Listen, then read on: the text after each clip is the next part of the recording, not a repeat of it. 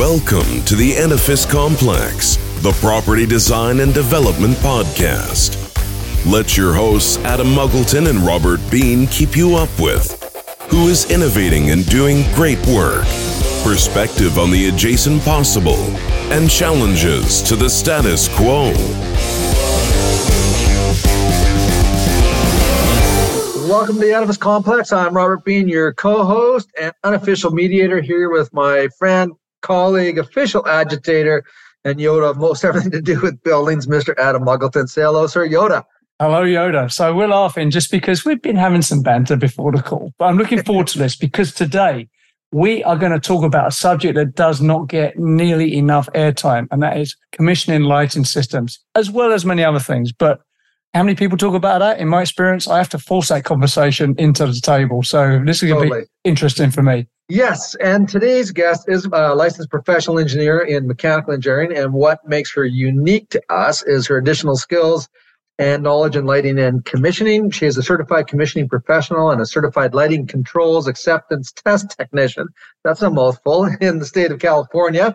She applies all of these skills and talents as a senior commissioning and MEP coordinator for DPR Construction. Welcome to the show, Lynn Gomes. Hey, how you doing? We're doing great. It's good to have you on. Thank you. Lynn, I was like jumping into our guest's background. We could do a whole show on your bio. Like there are so many, your knowledge base is so diverse. We could just take a channel and go down it and just look at all of it. But it's really, I guess, suffice to say that you've worked on some really cool projects with some really cool people. Both Adam and I love the fact that you've worked on some projects that used radiant heating and cooling, the Emporium for one, or Explorium, I guess it is. How do you say that? Exploratorium? Yeah, just slow down a little bit. Exploratorium. Okay, so was that with Rumsey? Yeah, it was Rumsey at the time. Yeah. Yep. So and I only worked on the construction side of it. So okay, but still a very cool project. What we like about those projects is both, and the other one was the Chatham Eco Center.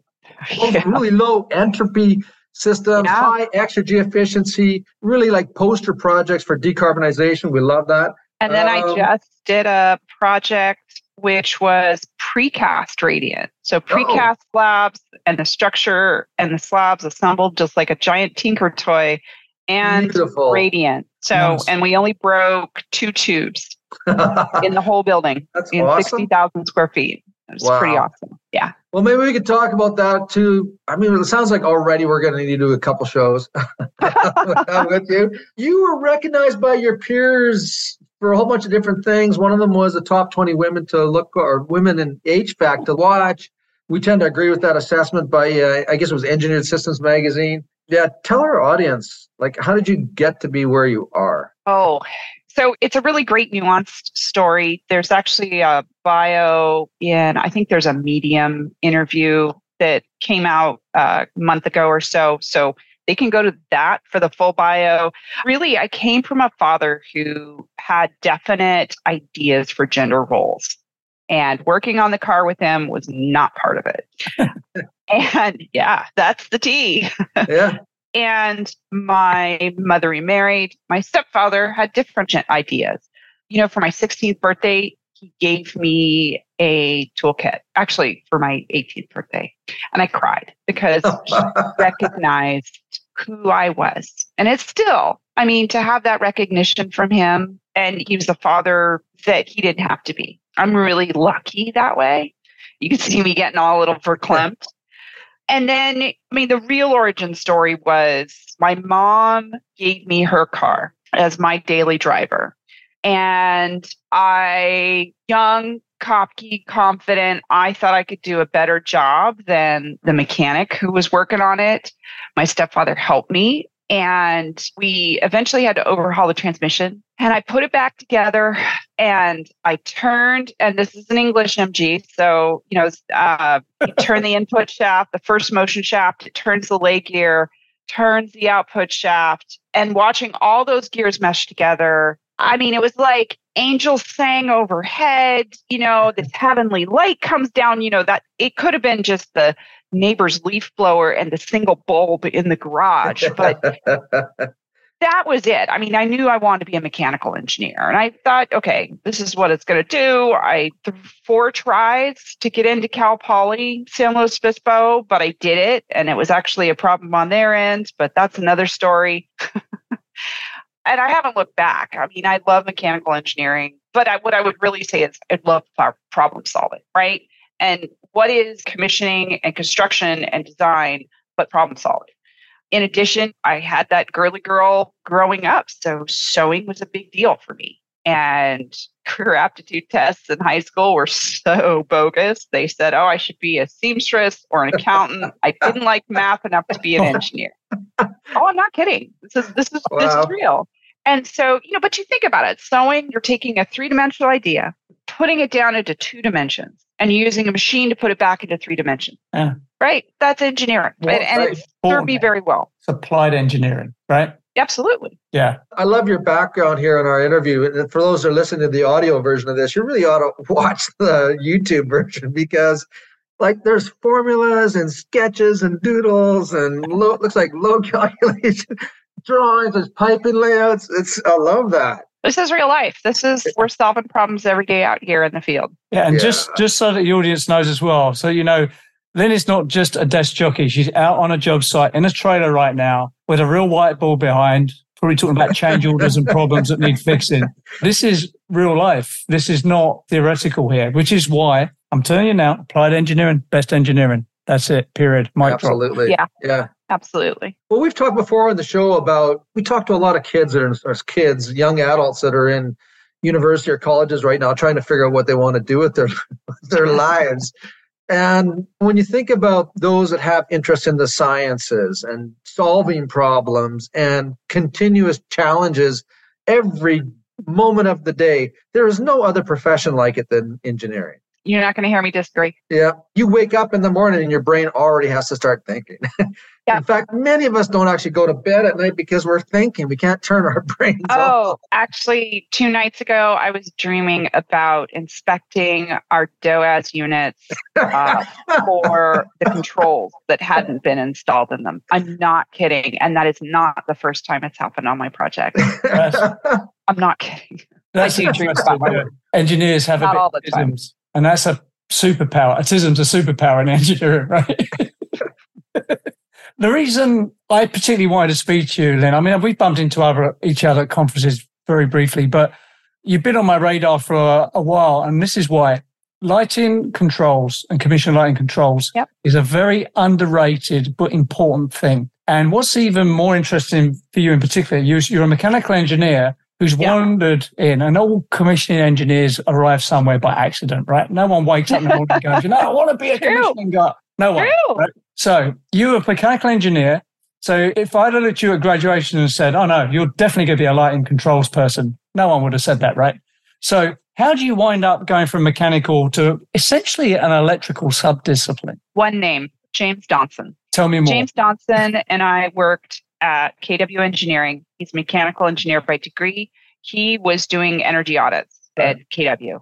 And, one of the things that's needed in an energy audit is to understand the lighting. Well, James dove. He just dove down the deep end. And I was like, oh, well, he's got this lighting skill, right? I could learn controls. Why not? And James gave me the confidence that this is something I could learn because I would listen to James and listen to him talk about just these great nuances about lighting. And I was like, damn, he's a mechanical engineer. So, if he could do it, I could do it. And I do. James is wonderful. I hope that you get to interview him one day. Yeah. But it also shows the power of collegiality, right? Understanding a market and then taking something that you're maybe not super interested in on the surface, but once you scratch that surface, there's going to be something fascinating that's going to just drive you down. Yeah. And so you go in through the deep end and you go and you learn it. And I would say that's the same for school and staying in school and staying in this career. Why do you think I've done so many things? It's just so I could stay interested. Would you say, so do you spend most of your working days nowadays on lighting controls or you're doing other things as well? Oh, no. So my current role is an MEP coordinator. And really, I should call it MEP and Friends. Yeah. I mean, if it's integrated, I'm working on it. I mean, right now on this current project, I have worked on 20 different integration topics on this current project that I'm doing now. We have a cold room. How do we get that information from the cold room into the BMS, right? How do we get our air compressors talking to the BMS? How are we getting the lighting control system talking to the HVAC control system? And we're doing that when the HVAC system is hosted remotely in a campus data center, right? But the lighting control system is hosted locally in the building. So huge. This comes on to one of my general theories of everything, which is everything is cross-discipline. Absolutely. Right? Yes. Because just take lighting control. You think, light, simple. No, it connects. There's a lighting system. There's lighting controls software. There's power issues. There's integration with other building systems, right? There's shutdowns on emergency. There's shutdowns, partial load. There's so many interactions that even something as simple as turn the light on is actually cross-discipline. Oh, how about this? Irrigation water metering. And lighting? No, but in our meeting to resolve this, to be able to get that water flow data into the BMS, because that's part of the campus standards, we had over 10 people in 2 hour-and-a-half meetings. So 3 hours of meetings, 10 people, 30 consultant hours. How much is that? What? Wow. Right? And so it's civil engineer, right? Because they're locating the meter. They didn't even specify the meter. So we got my varied background because, that helped. But our controls contractor was like, okay, yeah, we can work with this meter. Where are we going to put it? How are we going to wire it? Oh, who's going to wire it? Oh, we need power. So let's bring in the electrician. Oh, it's part of the irrigation system. That's landscaping. So let's bring in the landscape architect. Oh, who controls the budgets for the landscape architect and the civil engineer? That's the architect. Okay. But who's going to install it? We're in charge. We're DPR. We're the general contractor, right? So, and then our mechanical subcontractor, because the controls is under the mechanical subcontractor. And I'm sure there's somebody I forgot. So, there's a lot of people. In your role right now, you're an interface manager as well, right? That's a nice way to put it. That's actually probably one of the nicer things people have called me. But yeah. Building whisperer. Well, really, it comes down, it's air traffic control of signals and data. Air traffic control. How about chaos coordinator? Chaos. I love that. That's exactly what it is. Chaos. But, one of the other terms that I joke about, but really, I think there's some serious behind it, is I'm a superintendent of the invisible. Yeah, what you don't see. Right. I mean, electrons, airflow, water flow through pipes, that's all behind the walls, but then all the data going everywhere all at once, including hot dog fingers, I do want to talk about data because we have, in my practice I'm working at the moment, we're in a big discussion with clients about data, who owns it, who runs it. But I just want to drill down the lighting control rabbit hole that we're in, right? So what are the current standards for lighting control? I'm new, I might want to specify lighting control commissioning. What standards am I quoting? So for lighting controls commissioning, that's LP8. ANSI IES LP8. It's the standard for lighting control system commissioning. I chair that committee for the IES, and we're currently hot and heavy. Actually, we're wrapping up our standard. We're in the internal review process before it's going to be issued for public review. So that will cover commissioning and IST for lighting control? Yes. Nice. Right. You will have to come back on. And the standard, the old standard is DG29. Actually, James and I presented on that at a Building Commissioning Association conference 10 years ago. Right. And it's a great standard. Actually, it's the only standard that I know of that talks about how to write an OPR for lighting controls, but how to write an OPR in general. Yeah. I mean, the BCA has some excellent resources, but it's not an ANSI standard. Yeah. I don't know that ASHRAE has an ANSI standard for writing an OPR. I don't think so. It's sort of nodded to an ASHRAE guideline, but it's not really laid out.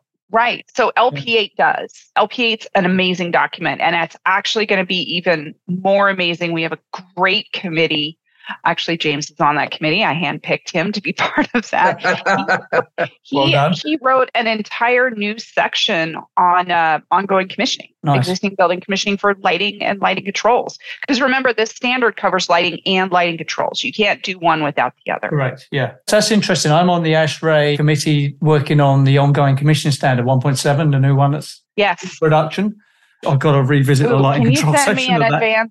Can you send me an advanced copy so that I can make sure our standard agrees with that? Because I've been reading, 232, 223? Actually, and I talked with Tracy Jumper. I was like, Tracy, what is your advice for this? I tried to get her to review that section, but she's like, I'm just too busy. So here's the advice I'll give you. I mean, for her to be generous with her time to give me advice so that I can review it, I'm so thankful for that. Look, we're in the very early stages with the ongoing commissioning thing. It's a bit chaotic. Okay. But once that gets to a point, I'll try and get you on a review list there because, things... Just don't rope me into the committee. No, I know. Thank you. Believe me, I understand that sentiment more than you realize. When you get into the vortex of volunteer work on committees and writing standards, and it's almost impossible to get out. Yeah. But, I will say that there are two other standards that people should look at before they jump into full-on lighting controls commissioning. One is LP6. That is the IS, ANSI/IES standard for lighting controls. That too, I'm on that committee.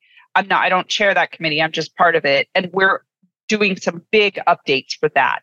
But It's a great, great standard, really good bones. The second one is LP16. That is the breakout standard that was released last year for sequences of operation for lighting control systems. Perfect. Nothing. Now, it is not guideline 36. Okay. Just don't expect that going in. There are recommended sequences, but remember, lighting control professionals and lighting designers and electrical engineers do not have this broad history of writing sequences and controls. HVAC, it's been over 40 years, right? Yeah. Maybe 50. Lighting controls, it's only been maybe 10 years. Right. But from when we've had like full-on digital controls, right? So, and really, I don't want to call them controls. They're really control systems now, right? Because 15 years ago, they were still analog controls. I mean, almost the equivalent of pneumatic. I mean, they were interchangeable, but they were all line voltage controls. Now they're digital. So big, big deal. And with that, now you can have networked systems, right? And you have proprietary protocols. There still isn't a standard protocol for lighting control systems. Yeah, I mean, it's some fun debates. I'm staying out of it. There's nothing in so LP16, super important. And it not only provides standard sequences, but it teaches lighting designers, electrical engineers how to write sequences because they don't have that experience. I don't know of any ASHRAE standard that does that. But it also talks about the additional things that you need to have. You can't just have a sequence, right? You also need to have a network diagram because electrical contractors, when they're looking at the drawings to bid the project, they're going to look at the diagrams because that's going to be their information. They're not going to read through the sequence and say, oh, look, there's a time clock sequence. That means that I need a central time clock and thus networked control. That networking is a huge driver of cost in a project because those lighting control systems aren't networked by default. HVAC control systems are, but lighting control systems are not. But it also helps to show the interfaces with other systems like demand response servers or HVAC control systems, right? And it even helps you show, hey, where am I going to locate this head end? How many designs for mechanical control systems do they say locate the BMS computer in the basement? Nobody says that, right? It might as well be the basement of the Alamo. I mean, to use the Pee Wee Herman example. I mean, right? I mean, come on. So a network diagram is super important. And then you need details, right? So have you ever gone into a conference room and played button roulette? Where you have a keypad on the wall and you're just pressing a bunch of buttons till you get something that you're not dissatisfied with, right? Yep. So those kind of details for scene controls, super important. So this standard actually puts that as a standard practice. You need a detail. You need to label your scenes, right? Because the contractor always say, oh yeah, you could, they come blank, but you can engrave them later. Well, what happens? They never get engraved. So It's even a worse game of button roulette because you have 4 blank buttons that you're like, I don't know what I'm doing.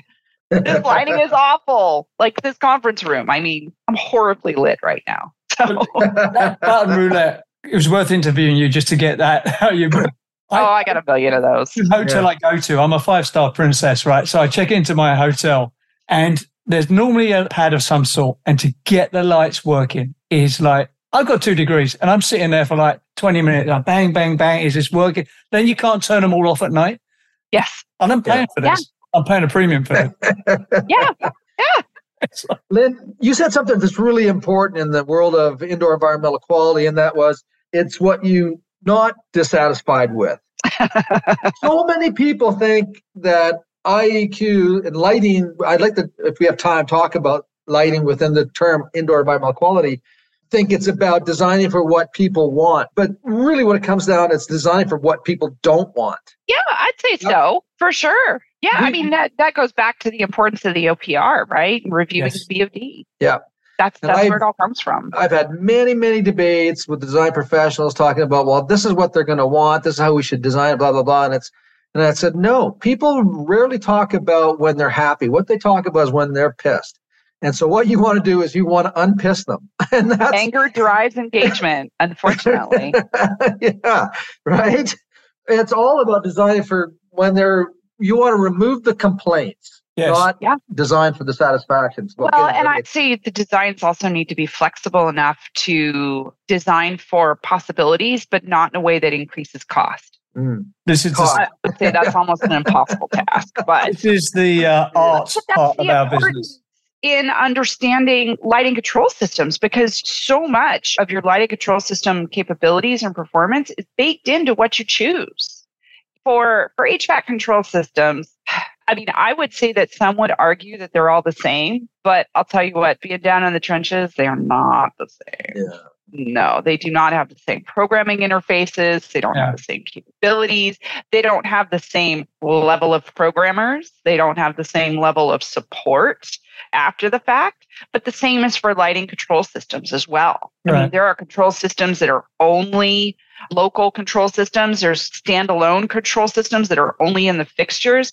There's control systems that are owned by private equity firms, and all they're looking to do is sell. No, I'm not kidding. This is what happened with Incelium. Incelium got shopped around. It was a great product. It got shopped around and bought around until it was held by a private equity firm. And then they got bought.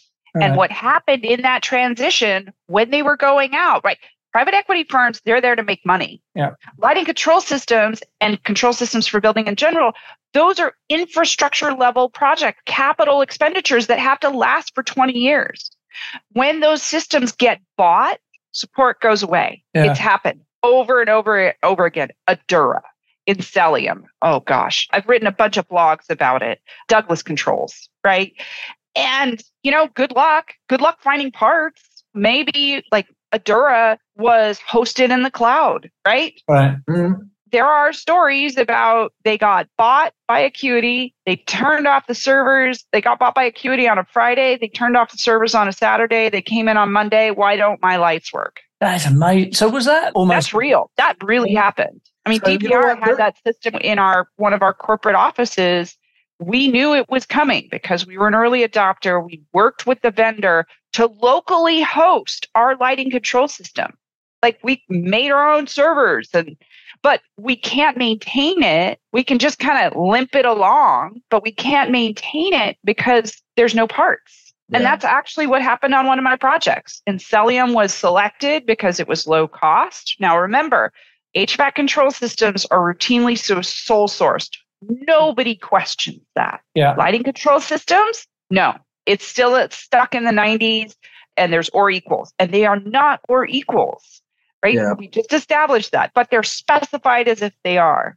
So you get a low-cost supplier that may or not work for that project. So my project, it got selected We went through internal submittal reviews to make sure it was good and we could publish it outside for prime time.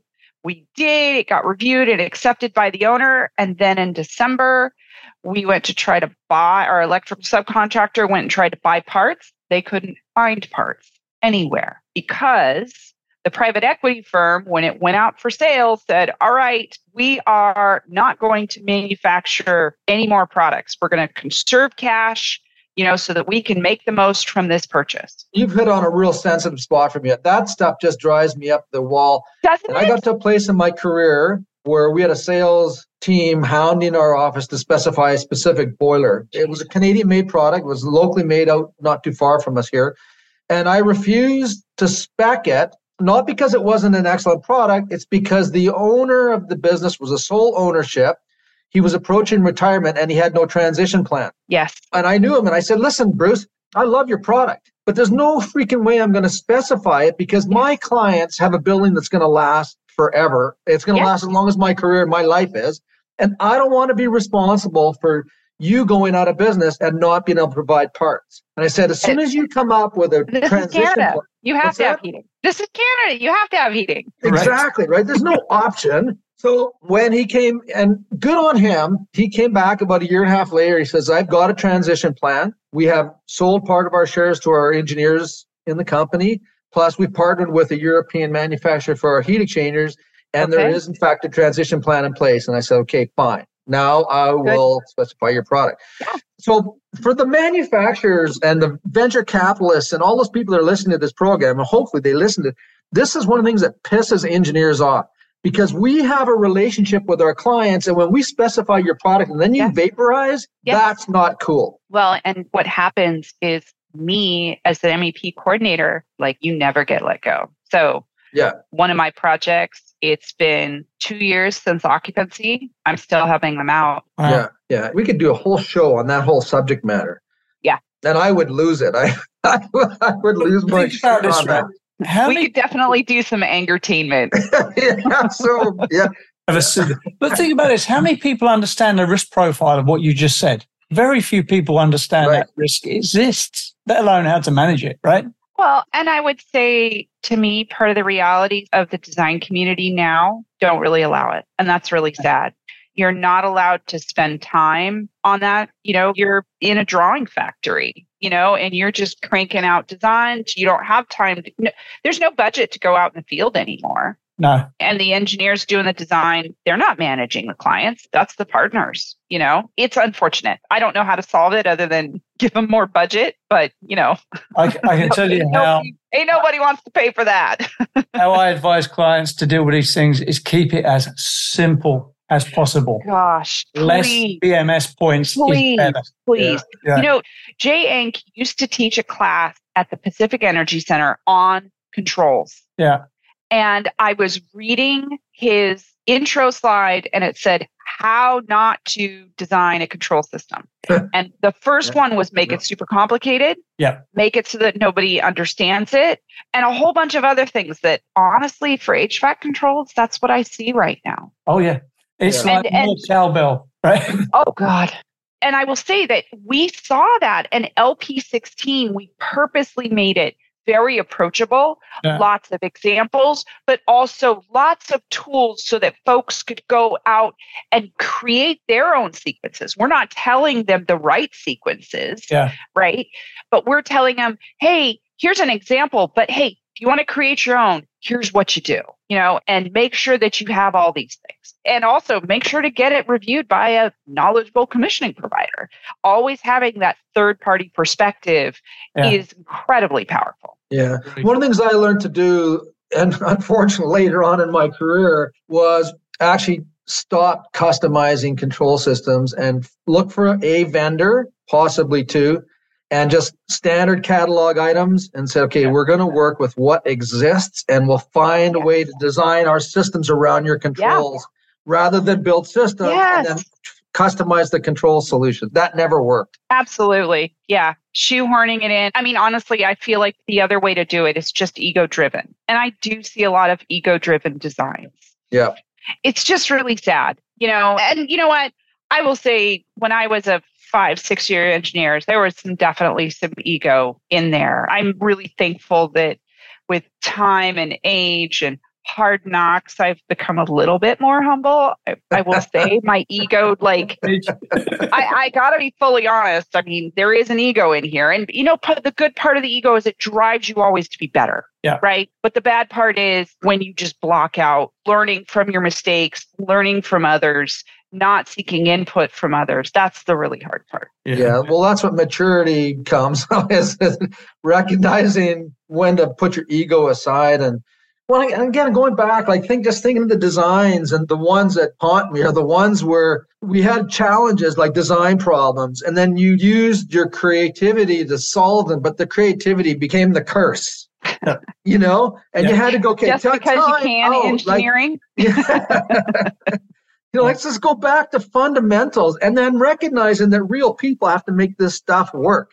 We can design just about anything, right? There's engineering. Yes. That's one of the great things about engineering. There's no limit to what we can design and make work. But my God, at the end of the day, likely somebody who doesn't have an engineering degree is going to have to facility engineers are the salt of the earth. Yeah. And I love them. They're cantankerous and cynical, but you know why? Yeah, because they're trying to make stuff work, Yep. God, we got some real sort of good one-liners here. We got the button bullet, unpissed people, and now too much cowbell in control. That's it. Too much cowbell. That's right. The Edifice Complex will continue in just a moment. Are you struggling with paperwork, spreadsheet overload, and project management? Then Blue Rhythm is the solution to help you. Streamline your commissioning and project management process. Go paperless. Increase efficiency and save money. Blue Rhythm is commissioning and project management software by practitioners for practitioners, adapting to your workflows and processes, and doing things your way. Blue Rhythm provides painless and fast onboarding by bringing your existing workflows, forms, checklists, and issues logs into Blue Rhythm for you. You can use their pre-built templates to customize your commissioning workflows. And Blue Rhythm can fully handle the transition from your current software platform. Blue Rhythm is secure, scalable, and reliable, backed by amazing support, and accessible 24/7 on any Windows, iOS, or Android device. Why are you still using paper and hard-to-control spreadsheets? Start your free Blue Rhythm account today at bluerhythm.com. And now, back to the show. One thing I do want to get on here, and this is a great segue now. In the practice where I am at the moment, we're having this big discussion. We have a smart building section, doesn't everybody? It's trendy, right? But the question is, my challenge to them is, because I'm not supposed to be CTO, I'm supposed to be like the grown up in a room, which is always dangerous when someone calls me that. But my question is data, right? Who owns it? Who controls it? Now, this is my personal view here, and I want to see if you agree with this, right?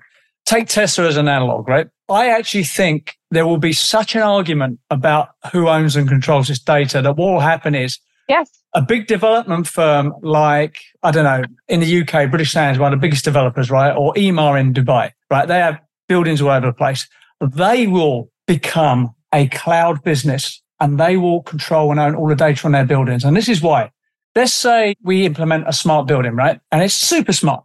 And the problem with that is someone can hack in and go, oh, the CEO has this meeting with this dude on a Monday, this person on a Tuesday.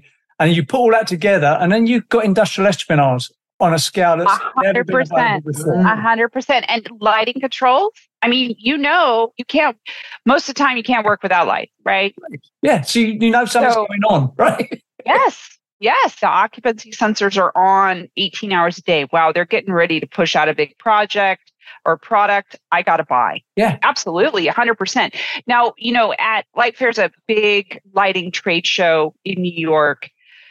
Had its ups and downs over the years, but 5 years ago, there was a vendor that was, their model was, hey, we'll give you a free lighting control system, but we own your data. I said to Belimo, they should do that. I haven't seen them again.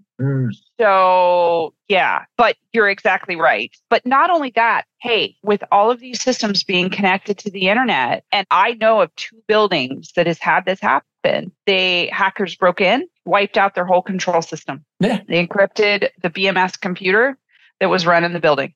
And it's done. It was done. They had to start it all over. They lost all their historical data. But hey, I'm seeing products to say, hey, connect your switchgear to the internet so you can control it remotely. So not just holding your data hostage, but how about holding all the power for your building hostage? You can. Yeah. That is bad. That is really bad. But I see the manufacturers, and there is one manufacturer who has been mentioned here that doesn't see cybersecurity as their problem. They think it is just as an IT problem. But they don't understand that the inherent architecture, protocols, all the stuff that's baked into their controls, not just control system, but controls, is a fundamental part of the problem. If you have a benevolent actor get in there, they can map out who's who in the zoo and what they're doing and sell that data to, Microsoft to pushing out a secret project. That can be found out by analyzing movements through a building, right? Absolutely. 100%. So my theory is this: it will go two ways. There'll be a bifurcation. The big developers will become even bigger and they will own their cloud, and getting inside that will be like, you got to be James Bond, right? And then at the other end, the suburban standalone developers, they will go, Belima will go, hey, have all the dampers and controls for free, but we have all that information and run your building. Oh no, there's already 2 lighting control companies that do that. Yeah. So that's where it's going. There's a bifurcation here, right? Yeah. But I used to do a lot of work with the Corps of Engineers before COVID, and their answer to this was, no, our buildings are air gapped. You can turn that network off. The only thing you'll have in that building is a local BMS, and it will not be connected to anything other than that building. Mm-hmm. Why? Because it's a security issue. But remember, think about like a high rise, though. You have a base building control system, and the lease agreements generally say you have to use that base building control system. Yeah. But now you're connecting your tenant network to your base building network. Yeah. How are you going to air gap that? You don't control that base building network. So that was a problem that we had with an integrated lighting control and HVAC control system. They were on 2 different networks. Tenant network and landlord network. I've had that problem before. Yes. Yes. And actually that same manufacturer said, oh yeah, you want to integrate? So you need zone level data. That's going to be, they called it a licensing fee. They wanted $60,000 for that licensing fee. Good. This is $60,000 now, right? Yeah. That's a real example. Project I worked on 4 years ago. So my advice to all clients right now is take the cowbell down to 0. Passive systems where possible, or the most simple systems where possible. Radio, OS. Absolutely. Yeah. But here's the thing. Code is requiring command control integration. At least here in California, you've got to have it for most spaces. And there's so many spaces now. The cost-effective solution is integrating it at the back end. Right. So now you can't integrate it locally. I would prefer to integrate it locally because that's very simple. But at the same time, like you have a giant open office with dozens and dozens of occupancy sensors. Can you really pick one occupancy sensor to integrate with the HVAC control system? No, you got to aggregate the signals from all of those occupancy sensors, do some logic, and then be able to send one output to the VAV box. So I agree, make it simple as possible. One-to-one integration at the hardware level, at the local zone level, I think is very cost effective, but it doesn't work all the time. And so then once you're integrating at the back end, you're going to do it all through the building, because it doesn't make sense to pay for stuff twice. You just touched on another unintended consequence and another possible complication, or is a complication, which is local legislation, right? So with good intentions, people legislate for, this is good, do this, right? And then it creates a vulnerability or a lack of resilience or just... Exactly. Well, and the design engineers, they also don't see cybersecurity as their responsibility. And so it does fall to me on all of my projects. That's who I've been interfacing with the client's IT side. I know enough to do it right when I'm brought on the project, right at the very beginning, and establish that relationship so that when we need that, well, one, we can create a secure architecture. Yeah. Right. And identify whether or not the products do have vulnerabilities. I mean, I subscribe to the CISA alert newsletter and their RSS feed, and it sends me every day. Every day they identify an exploited vulnerability in a control system. Wow. I'll tell you, there's some bad control systems out there. But having that background knowledge, that little trickle every day of, guess whose control system has a vulnerability? Oh, you know what? It's been 3 months. I have not seen that exploited vulnerability has been patched. I don't think I want to specify that control system on my project. Yeah, this right? is the thing. But I will say paying attention to it is really important. I think commissioning providers with their relationship with the owners can help with that. I'm really proud that, it's been 3 years and this company that I did a building for, or I was part of that project, they have penetration testers. Their job is just to look for, openings. They did not find anything, both at our when we turned over our project, but also throughout the warranty period. I would come in the building, I'd check with those guys, and they say, because they were all guys, but I would come in and check with those guys. Hey, you find anything on the control system? Here's the manufacturers. What does Shodan tell you? And they never found it. Nice. So wow. I'm really excited. One of my badges of honor in my career was I retired as being the old guy who was stuck in the past and still used thermostatic radiator valves. I'm good with that. Anyway. Now, think about this. I went up to high technology. I was one of the first adopters of wireless controls, integrated systems. We were around when Johnson launched their Metasys control systems. And we went up that. And I got to tell you, man, it just created a whole bunch of headaches for us as being the early adopters. And at one point I said, that's it. We're done. Yeah. Thermostatic radiator valves have springs and it works on phase change materials. And they know how to maintain it. Exactly, right? And no one's going to hack into a thermostatic radiator valve, right? If you want more heat, you turn it to the right. If you want less, you turn it to the left. Keep it off the internet. Oh my gosh, yes. So I'll tell you what, man, this data thing, and also there's value in that data, right? So what would it be like to be a design team and you could go to one of the big developers and they'll say, right, do you want to know, you're designing student accommodation, do you want to know when they all have showers and when they all eat? I can tell you that based on the data I have here. And you can design and right-size systems. That's got value, right? That's another potential monetization route for the people who own the data, right?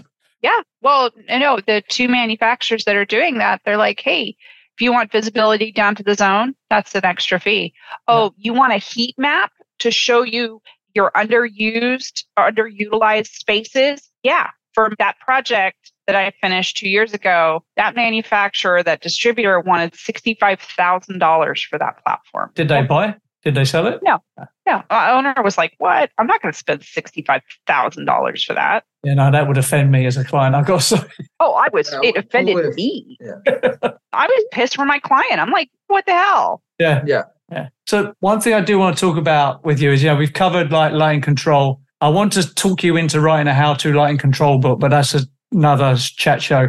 We'll come back to that, put a pin in that. Because I believe in codes and standards, but serving on them things is an exercise in self-flagellation. And what the industry needs is how-tos. So LP8 actually does have how-tos. This is an IES standard, Illuminating Engineering Society. This is a very practical standard. When we start our standard process, we write something called a PIF, and it's basically your mission statement. What do you want it to be? It's your guiding light for that. And one of the things we said is we want this to be practical boots on the ground. And thankfully, the IES standards, they have that track record of having usable, implementable standards, something that you could pick up and that's almost as good as the third edition of the Building Commissioning Handbook, right? The one written by Carl Stumm and Diana Bjornskov. Man, that is that should be, anybody who wants to do commissioning, that should be your first buy. It's an amazing, amazing book. The third edition, so awesome. Go to the Building Commissioning Association and buy it. Don't buy it off of Amazon because they're not a licensed reseller. Go to the Building Commissioning Association and buy it. It's a great standard. But we wanted, in that tradition, we wanted LP8 to be just as implementable. So we have example commissioning specifications. We have example functional performance tests. We have example design review comments and actually instructions for how to make a design review comments. And we have design review checklists. I mean, they're not going to catch everything. No, but it's the time and experience, right? You're going to be able to build your own checklist as well. One of the things I want to hit on this interview is my personal view is there's going to be a lot more women in engineering in the future because there's a lot more women going into engineering at university, right? So demographically, that has to follow through. But at the moment, let's be straight, women in engineering, particularly in senior roles, is not a majority, let's say. Right? 15% if you're lucky. Yeah. So what's that like as someone who's living that right now? You mean, what's it like being a unicorn? Yeah.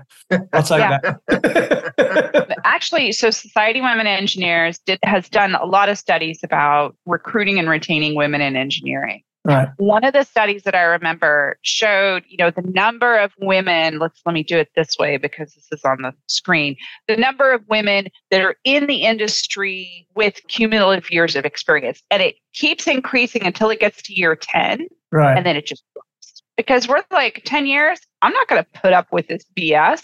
I can use my talents to go do something else, And if you can, why not? It's not easy being a woman in engineering. I mean, I don't look like the stereotype, right? When I walk into a room, I have been asked to get coffee before. So Mad Men, right? I'm not sure how I would handle that. Well, I will say that for that person, I said, do you want cream and sugar? And he said, no, black's fine. I came in, I gave him the coffee. I ran the meeting.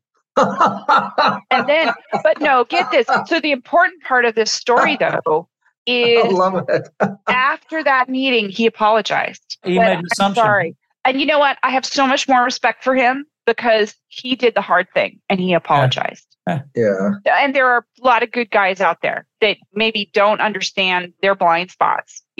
When you're swimming through your life with privilege because you meet the stereotype and what you say is automatically taken seriously and people are acting on that because you're like, oh yeah, maybe you don't really realize it, but oh yeah, he kind of looks and sounds like all the other engineers. So yeah, he must be qualified. But I come in, I don't meet the stereotype. Mm-hmm. So you're automatically like, is she really an engineer or just playing one on TV?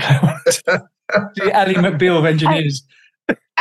So I'm really happy that over 20-year career, I've gotten to a place where I know I'm qualified and those kind of things don't bother me. But that's not the case for the younger engineers because they don't have that time and perspective.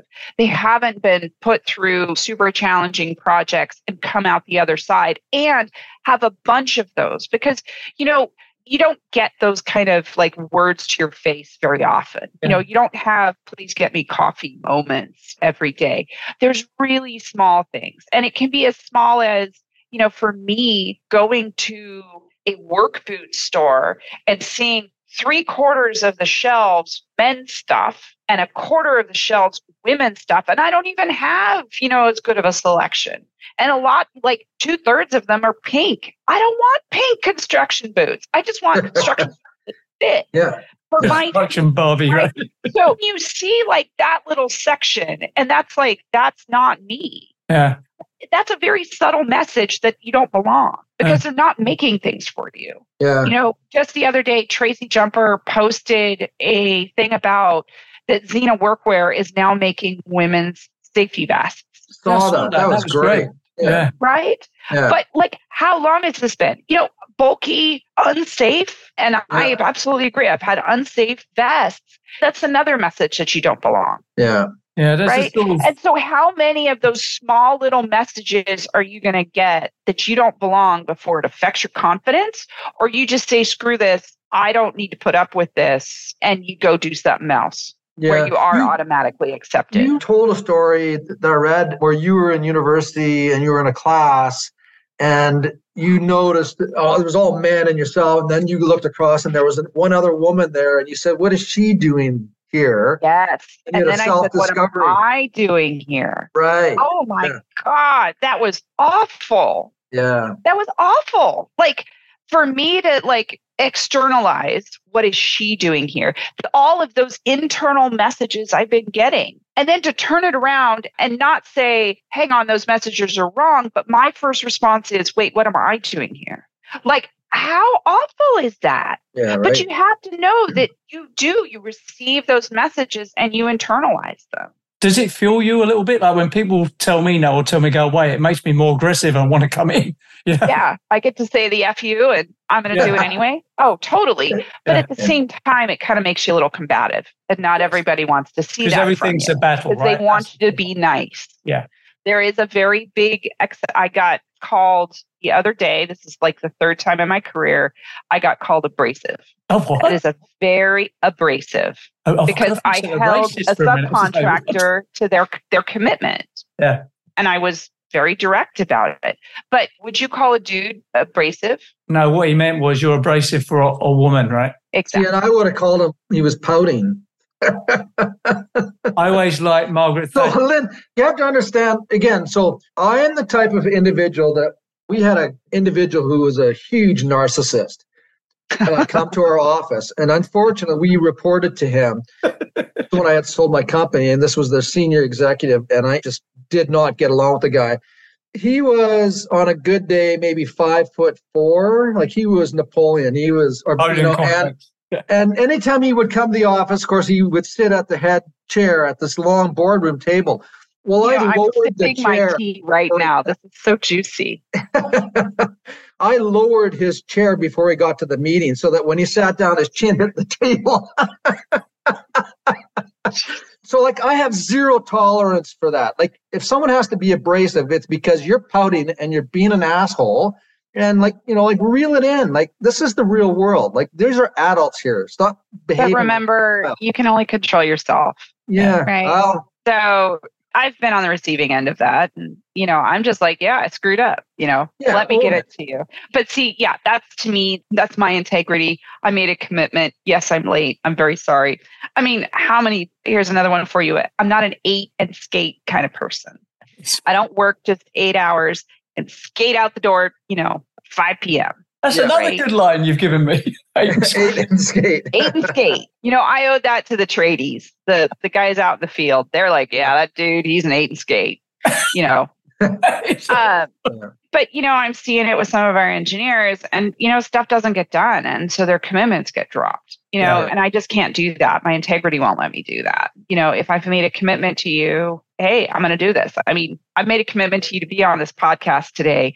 And by God, I kicked the person out in the conference room that was taking too long so that I could be here, and if I really needed to, I probably would have done it from my car. Yeah, that's perfect. 8 and skate. I love that. But you have what you have that the young graduates don't have is that you have experience, you have a reputation, and you have confidence, and you're able to do all that stuff. That comes by you have to get the bruises, the knocks. You got to be able to go through the trenches. But when you get to that place in your career, wisdom comes into play. And for sure. Yeah. But, I will say that my confidence is always being tested. And you know why? It's because I'm always doing something new and I'm always learning more. Yeah. And maybe it's not technical, and because I'm always learning something new, my confidence is always being tested. I love that. I'll say to you what I say to a lot of sort of like junior leaders I coach. You do not need any more technical qualifications or certificates. You're set. The difference between your success and failure going forward is your soft skills ability, your ability to navigate.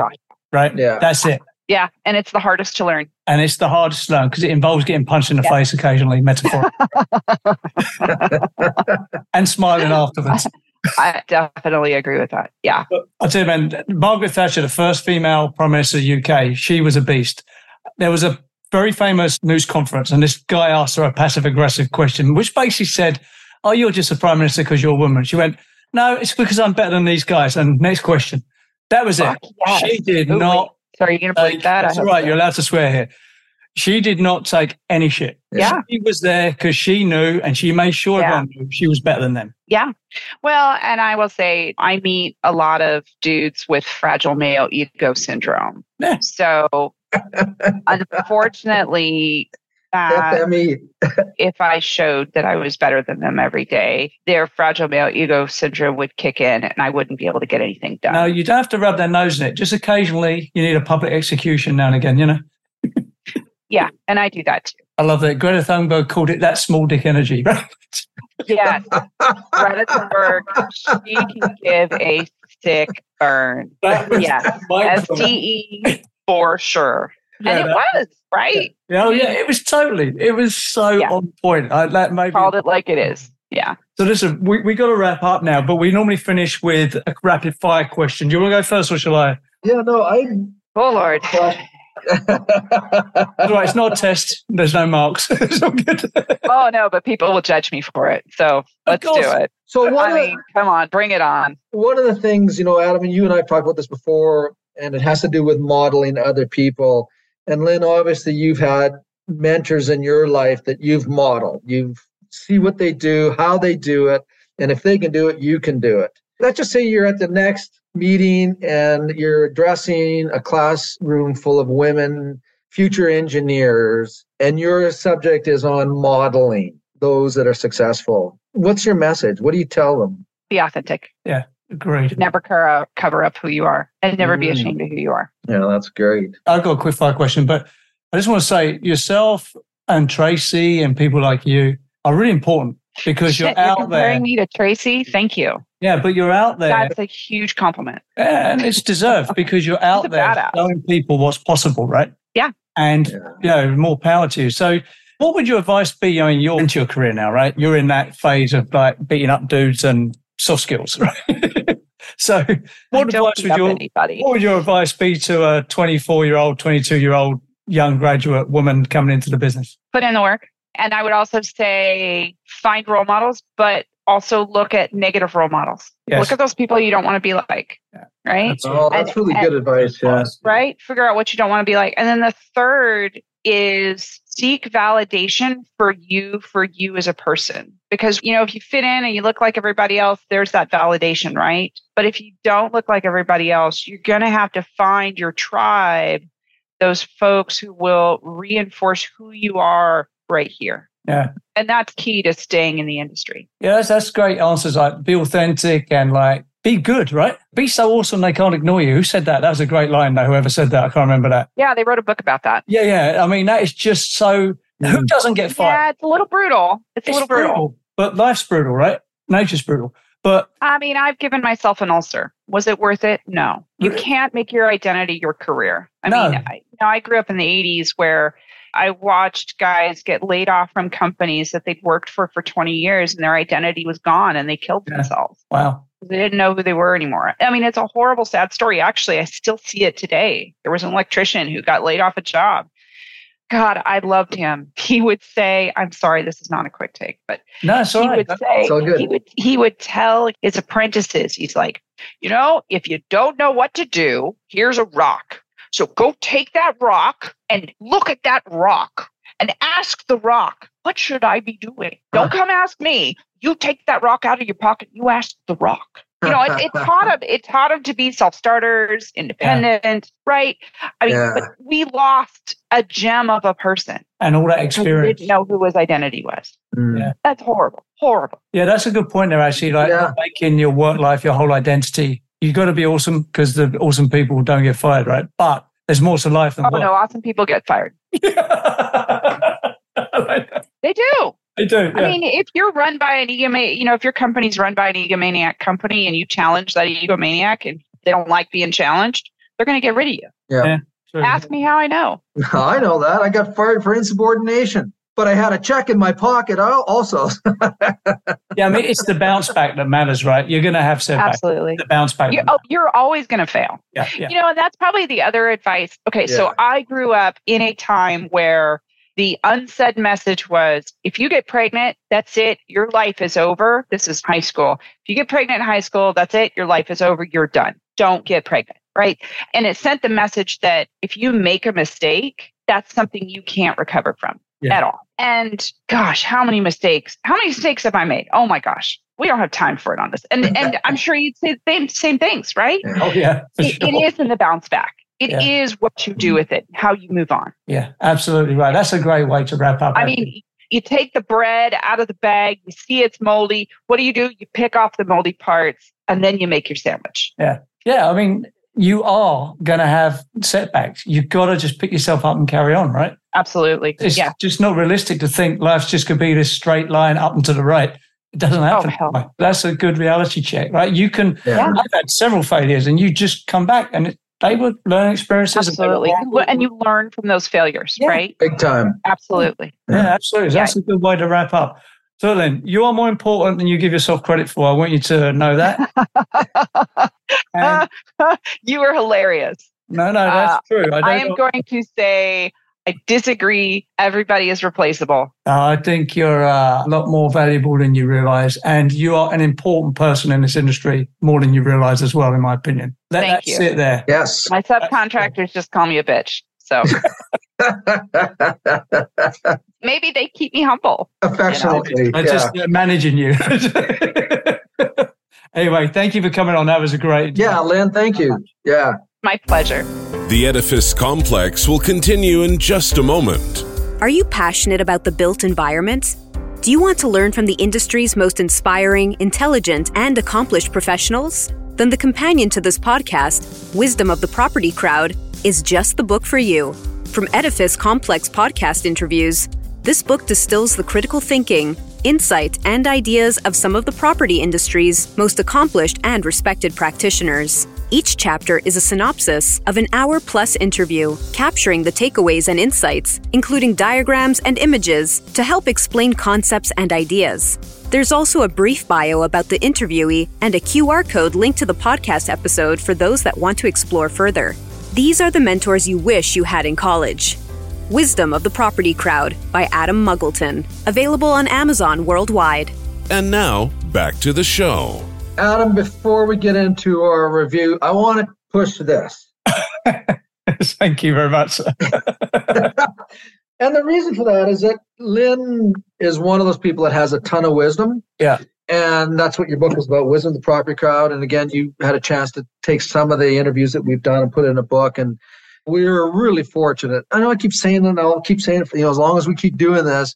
But when we get people like Lynn on a show and she talks about what she's gone through, what she's learned, what she continues to learn, she made a great statement in terms of testing her confidence. It goes back to those 4 stages of learning again, that she's always learning new stuff. So her confidence is always being tested. Yeah. That's a huge asset. For those that are listening, again, the students, even those that are going through changes in your careers, testing your knowledge, and which tests your confidence. And that just actually keeps building strength. Yeah. And the other thing is the takeaway is that sometimes it's not going to go your way and you're going to come out a bit battered and bruised metaphorically, right? But that's the learning part of it as well, right? You're learning what works and doesn't work, how to handle people, not handle people, how to move through a situation, right? Life isn't all roses and rainbows and unicorns, No. particularly in our business. So that is part of it. It's not all happy clappy, but Lynn's very modest. I think she doesn't understand how important people like her and Tracy Jumper are. They are real examples for people, particularly young women in STEM and in our business in particular, about what's possible. Tracy's just got a big job. Lynn's doing a big job. They're having big careers. They're having successful careers and they're actually making a difference. And Lynn's working on testing codes that are going to be there. That's a legacy issue as well, right? She's putting legacy work out there and her intellectual input is in that code and that's then being multiplied as a force multiplier through on other projects, right? Yeah. There's so much going on there that is good. It's hard to pick one and talk about it. And her character traits and her ethos, there's a huge message in there. And that is that when you become engaged in your field of practice, that means not just in terms of the technical requirements, but also the connections that you make, the mentors that you have, and the people that you work with on committees. And she mentioned a couple of names of people that she worked on, but they were picked because those people are competent. That becomes a basket weave of knowledge. And being able to recognize your knowledge is just part of it. And in the grand scope of things, when you bring in other people or you get invited to participate, that you're building this basket weave and this great ball of knowledge. And she represents that, like being engaged and learning the stuff and developing those connections and contributing back into the process, the machine that she's part of. That's really huge. But she also made a statement which also resonated with me, which was, don't let your career define your identity, or don't lose your identity in your career. That's really true, because I've seen a lot of that because I'm of a certain older age. And I've seen some of my peers who their whole life and identity attached to their work. And when that business gets sold or they age out and retire, they are lost at that point. Yeah. Right? Because their kids are grown up, wife's doing Zumba and other stuff that doesn't involve them. You know what I mean? Yeah. All of a sudden they got all this free time. You really got to, there's a pillars to life, right? There's family life, there's work life, there's friend life. You've got to have that whole range, that spectrum, right? Right. Hobbies. My dad made that mistake. He retired early with no hobbies. He just watched TV for the next 10 years, right? Yeah. It was not good. It was extremely unhealthy, you know? Yeah. So I learned from that. But yeah, whilst I love what I do, you know, there's a lot going on. But Lynn is a great example of what's possible. And she's contributing. And she's obviously aware not to make her whole life around her career. I'm assuming from her statement that she has a pretty awesome private life as well, right? Well, she's passionate about it. And passion, when you can release your passion freely in the things that you love, that's an amazing place to be. It goes back to Maslow, you know? Yeah. Maslow's hierarchy of needs, absolutely. Yeah, you know, she's a great example of that. I touched on the statement about being able to describe what doesn't make you happy. And that is something that, you know, I've defended many, many times to engineers and architects. Like, focusing on what you think people want will deliver a certain product. But if you don't analyze what people don't want, then they will follow that design. They'll come out of the woodwork. It'll be noise related, it'll be lighting related, it'll be thermally related. You have to think about the things that people don't want. It is so important. There were so many things I wanted to talk about with her, but what she is also, I don't know if you realize, it might be a little bit of a stand-up comedian. Some of her like one-liners, like the 8 and skate, the button roulette. I've played button roulette controls. That one is good. I go to. Yeah, I love that. Yeah, button roulette. That is so true. I remember being like, still happens, going into a conference room and you're trying to get the lighting right. So, and somewhere the lighting, you know, technician's not around, so you're there in front of the screen and you're trying to get the right, and it's totally roulette. I'd like to take on data management as well, because this is the problem that's looming on the horizon for all buildings. The amount of data that's going to be produced and the management and ownership of that is going to become a key issue in the industry in the next 10, 15 years. How it's going to be resolved, I'm not quite sure, but you're not going to be able to ignore it soon. Yeah, you used the word industrial espionage as it related to that. And there's a whole story there to be told in terms of building data. And that's the thing. Well, what generates that data? Well, it's the people inside the building. If there was no people inside the building, there'd be no data to collect other than the free run range of the building. But it's the movement of people, their habits, what they're doing when they arrive, what they're doing during the day, what they're doing when they're done, how the systems are being tested, monitored, managed, blah, blah, blah. Yeah, what you do with that, you're right. Let's think about this, right? If I was a Chinese spy and I wanted to know what's going on Raytheon, and if I said to them, hey, would you like to know when the CEO gets there, who he meets with, what time he takes a shit, what time he has dinner, where he goes? Yeah. They go, yeah, I'll take that. And all they got to do is hack into the building system and they get that. Right? Yeah, that's not, that's an unsettling thought. Yeah. When you think about just the level of detail that you can get from monitoring certain data that you make available in your building through your sensoring systems. I don't know, it goes back again, like you can't get anything from the thermostatic radiator valve. I know it's old-fashioned, but you know what? The things work, and you can't tap into them and hack them out. Thermostatic rev valves is hands down one of the best control devices out there, in my opinion. Absolutely. Yeah. Totally. I'll give the 2 thumbs up on that one. But a friend of mine, he's a senior VP for Palo Alto Networks who would do cybersecurity. He tells me, your car is an unencrypted hard drive. So when you connect your phone to your car, first thing that car does is suck every bit of data out your phone. When you sell that car on, you and all your contacts and everywhere you've been and what you've done, every rev you speeded down is in that car. It doesn't get wiped, ever. And he said the buildings are an even bigger version of that. But he says their company is just waiting for the big thing to blow up and they're going to dive in there and do cybersecurity on all the buildings. They are just waiting, sitting there and watching this space. We've talked about something else that you mentioned on shows before, but I've got an acronym for it now: Fragile Male Ego Syndrome. Guilty. Come on, guys, grow up. You know, it's not a male-female thing going on. Park your egos and your sensitivities at the door. Just deal with realities like adults. Yeah. God, it's just, both you and I have been around long enough that we've been in meetings or discussions where some individual is just out of line because of their ego. I want to use a harsh expletive deletive there, F off. You know, come on. Yeah, where that comes from. There's a lot of bad practice out there, but I think it's slowly aging out. And let's face it, if I'm a client, I don't care who you are, what you do. All I care about is you do a good job for me. Yeah. I don't care if you're a man or a woman. I really don't. I just want a great job. Yeah. And that's where we got to get to everywhere, right? I was just, before we were talking on the show, I was looking at my website in 2012. So 10 plus years ago, I talked about, I stated here, and I just said, now you know why I've been preaching for decades, why we need to have more women in the HVAC industry. That was 2012. So I've been talking about already 10 years before that, 2002. Yeah. So for 20 years now, I've been talking about why it's important women come into the industry, because they bring to the table an element that it fits well on the construction team. These are complex problems on all levels, technical levels, management levels, financial levels, political levels, social levels. There's just so many levels. And without their abilities that they have, like the inherent characteristics that come with women and females, we're missing part of it. And so I can just encourage more women, if you're listening to this program and you're in a STEM program, look at the industry. Again, we started out there's no industry that can challenge you in so many ways than in the engineering side. Yeah, there's intellectual rigor, there's growth, there's personal growth. It's all here to be taken. It's all here. Yeah. Now, it's a journey. There's no doubt about it.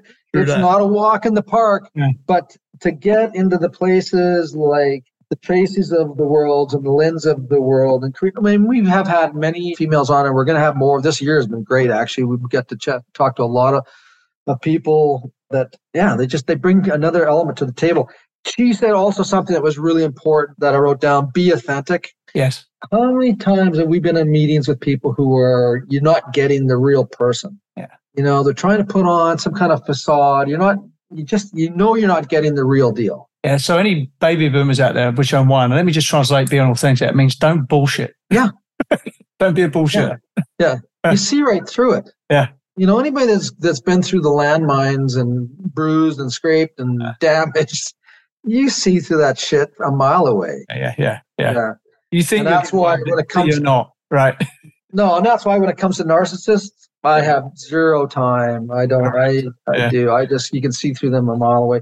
The bounce back. Yeah. You talked about that when you do make mistakes, you do fall down, but getting up again. How you bounce back it's everything. It really is. It really is. That's what defines you as well, because everyone's good while it's going good, right? So when it ain't going good, that's where you find out who you are. Yeah. So that was when I first went to property development, someone says to me, look, Adam, any idiot can make money in property when it's booming. It's when it's not booming. That's where you find out who the real talent is. Yeah. So true. Because half the people you think are good go bust in the downturn, right? Yeah. She used another term, control hallucinations. I love that. Yeah. Ghost in the machine, I guess is what she said there, right? Yeah, totally. Yeah. So anyways, we keep delivering this words of wisdom again for the parents that listen to the show, with the students who listen to the show. I can't tell you, when I was going to school, if there was a program like that we're putting together here, I would be listening to it because not because of you and I. We're just, what are we? We're like the conveyor belt. Yes, we're not the ones. I mean, we have some wisdom. We share wisdom, but the individual we have on the show, like the wisdom they're sharing is invaluable. And Lynn is like all the other ones in terms of, this is my journey. I started here, and this is where I'm at, and I'm going to keep going. But here's what I've learned in that time. And, maybe you'll find it useful in your own decision-making and what you're doing. So another great episode. Yeah, absolutely, man. So look, that was a good one. I shall see you on the next one. Thanks, Adam. Cheers, man. Take care. Bye. Yeah, bye. You've been listening to the Edifice Complex podcast with Adam Muggleton and Robert Bean. To access show notes for this episode, visit edificecomplexpodcast.com.